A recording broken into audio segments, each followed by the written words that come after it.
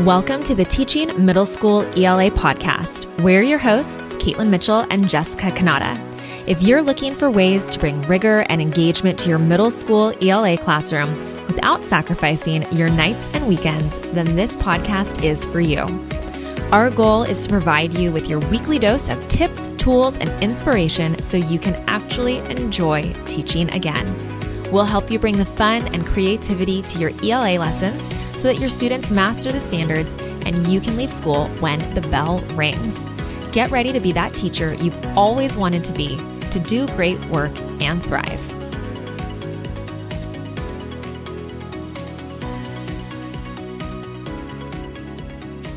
All right, teachers, we are going to talk about 10 rinse and repeat activities for any novel. I love having ideas like this because I think sometimes when we're creating our novel units or in the midst of our novel unit, we're like, oh, I don't know what to actually do. Do you know what I mean? Yes. So how do I hit those standards? Yes. So whether you're building a novel unit from the ground up, right, from scratch, or you're looking for like a single activity to supplement students' learning, we're going to share 10 activities on this episode with you today that are really going to help your students engage in critical thinking in creative ways. So it's more engagement with the rigor as opposed to just like a rigorous concept. So the activities are meant to be used with any novel. Most can be used with short stories as well, which is great. And all classes are different, right? Every single year, our class is different when our students come to us. So you want to make sure to edit these activities as needed in order to accommodate, your students' knowledge, their skills, their interests, all that stuff. And EB Teachers Club members, you have access to all of these activities inside the club. We have another version, actually, our original one from, I don't know, 3 years ago. Years ago. Yeah. I called Jessica one day. I was like, I need 10 different activities that I can do with any novel. Do you know when you called me? Actually, I was on vacation in Hawaii. So there was like a 3-hour difference, but I was up because of the jet lag and it was like 4:30 in the morning. And I remember us talking about this and I was like, I have some ideas. Let me jot them down right now. Okay. And then that later is hilarious. on, they became a resource. Okay. That's really funny. That's when they started. Vividly remember when we had this conversation. It was 4:30 in the morning, literally. Normally we do not work like that. Oh my gosh. That's hilarious. Okay. So anyway, if you're an EB Teachers Club member, everyone already has access to our original 10 critical thinking activities. So this is another 10. So essentially you have 20 rinse and repeat activities to use with any novel. And again, if you're not an EB Teachers Club member, definitely add your name to the priority list. If you go to ebacademics.com/membership, you can do that. And you'll be the first to know when our doors open for new teachers. Okay. Before we explain the activities, we don't want you to forget our mantra, right? I already mentioned it earlier. Rinsing and repeating your lessons. Rinse and repeat these lessons. So using these activities multiple times throughout the year doesn't just save you time. That is great. Yes, that is one benefit. Another benefit also is that it gives your students the opportunity to improve their skills and better focus on their learning. So when they've done an activity before, they're like, oh yeah, I've got that. Now I can get a little bit better at it, right? So also, this is an activity that you can have ready to go, a bunch of these that are great sub-plans. So you can use some of these activities as sub-plans as well. Okay, so let's get started with some of the first ones. We'll go through them 1 through 10. Let's go. Number 1 is anticipation stations.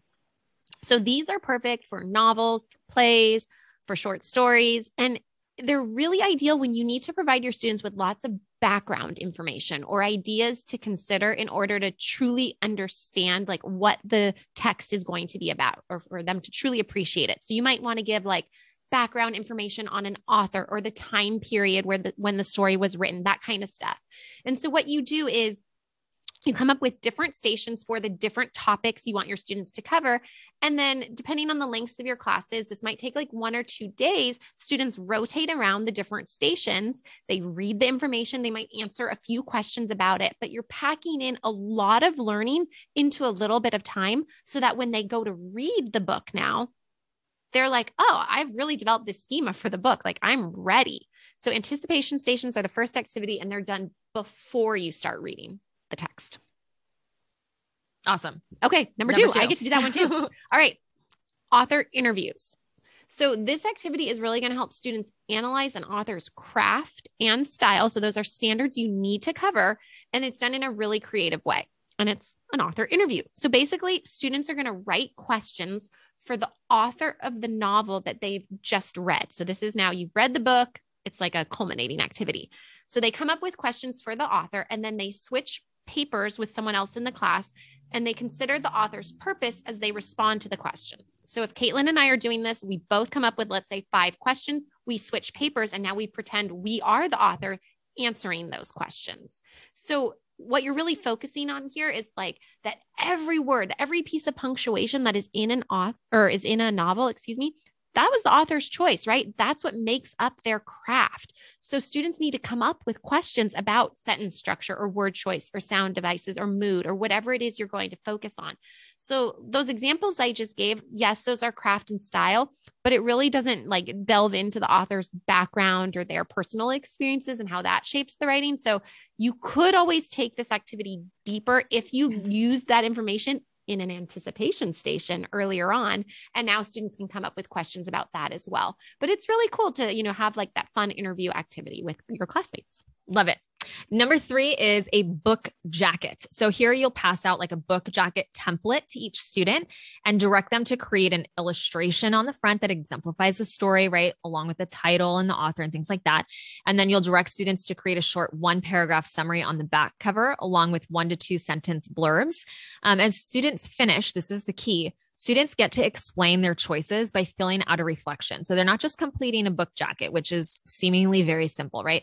They get to explain in a reflection. That's where like the justification part of their choices comes in, which takes it to a more like analytical, critical thinking level. So that's number 3. Number 4 are chapter titles. I loved this. I did this with the House on Mango Street, and it's such a great activity. So in this activity, students will create chapter titles in order to identify and explore the key components of a novel. So this activity can be used with a class novel, with lit circles, or individual reading books. And if the novel you are using does include chapter titles already, which a lot of them do, some of them don't, then students will be creating them. Just a different one. Or I think I said that wrong. If it does not, that's okay. Yeah. If it does not include chapter titles already, then students will be creating them. If the novel already has chapter titles, then students will give each chapter a new title. And you can take this, even further. Students get to explain their reasoning. Mm-hmm. Why is that the chapter title? Well, because, that's not, that doesn't work. And what I like about the activity actually that we include in our EB resource with this is like the intention behind chapter titles. Cause I didn't really think about that of like, how does an author really pick them? Are they thematic or is it based on like characters? I don't know. It's very cool. So students learn about that first and then come up with their own. Yeah. Well, when we wrote our book, shameless plug for the Empowered ELA Teacher, go check it out. It's a great book, especially for back to school. We did that. It was like, okay, what are chapter titles going to be? And the chapter titles were the shape of the book, essentially, right? Cool. All right. The next one, number 5, is a character backpack. So in this activity, students will analyze a character in a creative way. And this is by decorating, which is what our middle schoolers do to their backpacks anyways, and filling the backpack of the character. So what's cool about this activity is it requires a basic knowledge of symbolism, of topic, of theme, character traits. So consider reviewing those types of, concepts before beginning this activity with your students. And before you begin, you want to decide whether you want to give all students the same character, like the main character from the novel as the focus, or do you want to give students a list of characters to choose from? It's totally up to you. And you'll begin the lesson by having a whole class discussion on backpacks and how they can help people to express themselves, right? Even the backpack itself, right, is an expression of self. So talk about the types of things people might use to decorate their backpacks. Maybe a few students will even share some of their own, right? I'm sure they love to like the little things that are attached to the backpacks. All the flair. Yeah, totally. And how, both the decoration and the backpack and the items inside say something about the backpack's owner. I mean, what does the inside of the backpack look like? If it's mine, it's a disaster. Just like the inside of my car, but nothing else in my life is like that. I don't know why. Maybe you're like that too. But it's telling of character, right? So explain to students that they are now going to analyze a character by decorating and filling their backpack. You can use a template of a backpack. Students can decorate it with quotes, symbols, things that represent topics, themes, conflicts, character traits, all that type of jazz. So some things to note about this. If the student's novel has adult characters rather than young characters, you could change the backpack to be something else, like a suitcase or whatever, totally up to you. But adults, like this one, me, do use backpacks. And if you want to go further with it, you can have students consider perspective by doing this activity twice for different characters.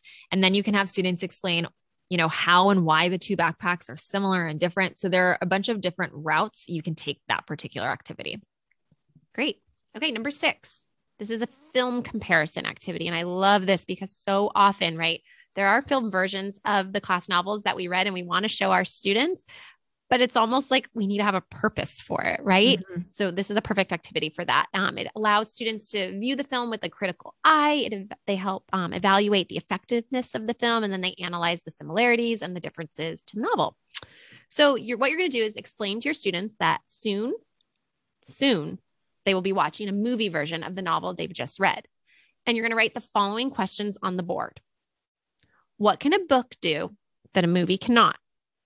What can a movie do that a book cannot? You're going to have students write down their thoughts first, and then you're going to discuss that as a class and, jot down notes and everything. Then after that, so this is still before they're even watching the movie. They've read the book, but they haven't watched the movie. You're going to give students some preview questions, and you can give them like 5 to 10 minutes to respond. And they're going to make predictions about the film that they're about to view. What scene they predict they'll like the best? What will the main character look like? What scenes from the book won't be included in the movie version, etc. And you're going to have each student, answer those questions, turn to a partner, share their thinking, and then, quickly discuss everything. So then it's time to actually watch the movie.